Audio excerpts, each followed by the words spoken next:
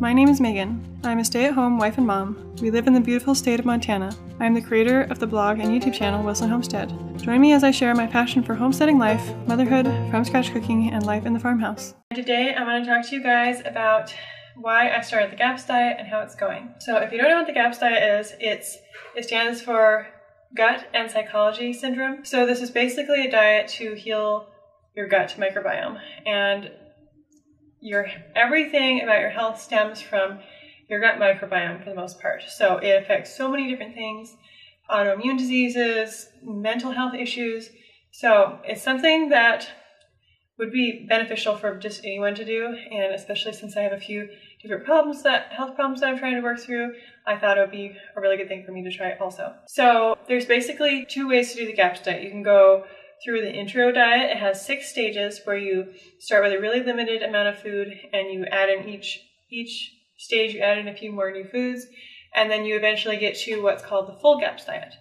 And you can start with just the full GAPS diet if you don't have as many problems. It will take longer if you don't do the intro diet to fix your health problems or different things. So when you start on stage 1, you basically can have soups that are made with meat and vegetables, and that's boiled for a long time. You want to make soups that have been boiled for about 3 hours. You want it long and slowly cooked.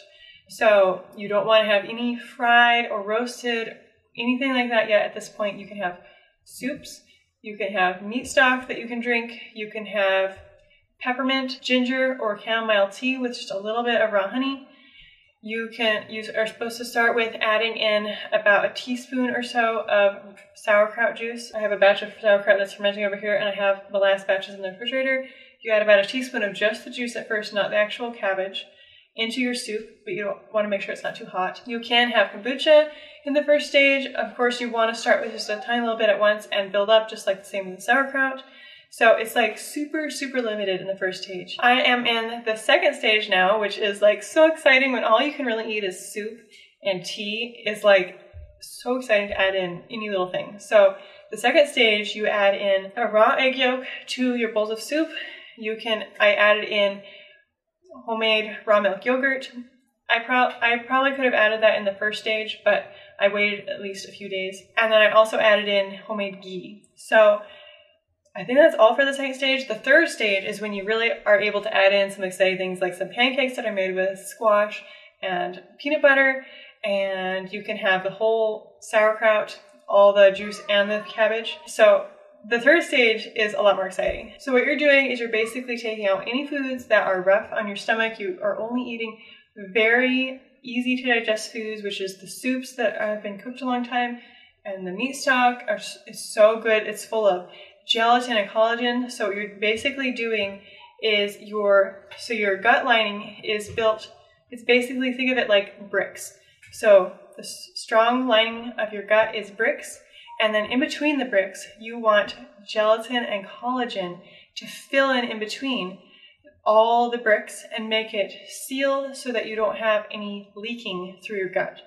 So a lot of health problems stem from leaky gut, which is basically your gut so irritated that there's no more lining in between the bricks in your gut, and food is just going into your bloodstream, which is not something your body wants at all.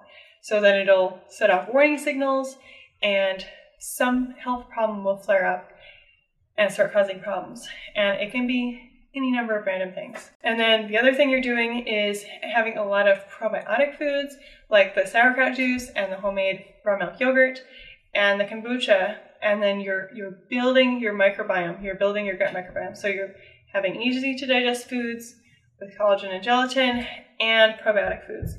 That's the two main things. So the health problems that I've been having that I'm hoping to see some improvement with this are mostly I have Graves' disease, which is hyperthyroid. I've had this for years, and it's an autoimmune disease which can be caused by gut issues. So I'm hoping that with healing my gut, it can hopefully help regulate my thyroid a little bit better. So the high thyroid, I've also developed kidney stones that were they were partly from high thyroid, partly from breastfeeding. Those are two things that can cause kidney stones. So I'm hoping to get rid of my kidney stones. I've had chronic bladder infections for a while, and that is I think it's partly caused by the kidney stones. So that's a symptom of kidney stones a lot of times. I'm hoping to get rid of that. That's probably the most annoying symptom. And then obviously just having more energy. I have 3 little kids to keep up with, a 3-year-old, an almost 2-year-old, a 5-month-old.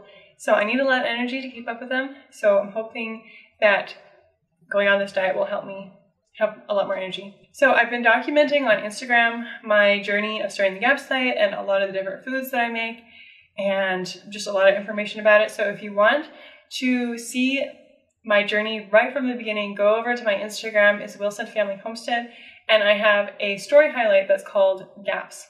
So you can go check that out. And if you guys want to see any more videos about the GAPS diet, if you want me to go into more detail about each stage, what foods you add in, if you want me to go into more detail about why you do the GAPS diet or what health problems it could help fix, or any GAPS recipes. So if you're wondering what certain recipes you can have at each stage, let me know and I will try to make some videos for you guys, because so far I am about a week and a half in and I've been feeling a lot better. So I had a really hard time not having coffee. That was my main thing. I had kind of a coffee addiction. So the first few days were really rough. I really craved coffee and I'm still having some cravings for coffee. The other thing I've been craving is chocolate cake, which is really weird because we almost never have chocolate cake. But the first 3 days especially are so hard. You really just have to push through those first 3 days and then you'll start feeling some results and it'll be a lot more encouraging. I know when I'm ready to switch to a new stage,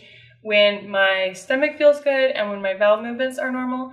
So for the first few days, I started having some stomach pains from taking all that food out and only having these certain foods. I had growly stomach, upset stomach pains, and then I was having some loose stool. So I waited until I was having no more stomach pains and my bowel movements were normal, and then I added in stuff from the second stage. So now I'm having just a tiny little bit of stomach upset, no bowel irregularities. So I think I'm almost ready to add in some things from the third stage. So it just really depends on your body. You want to go by your symptoms.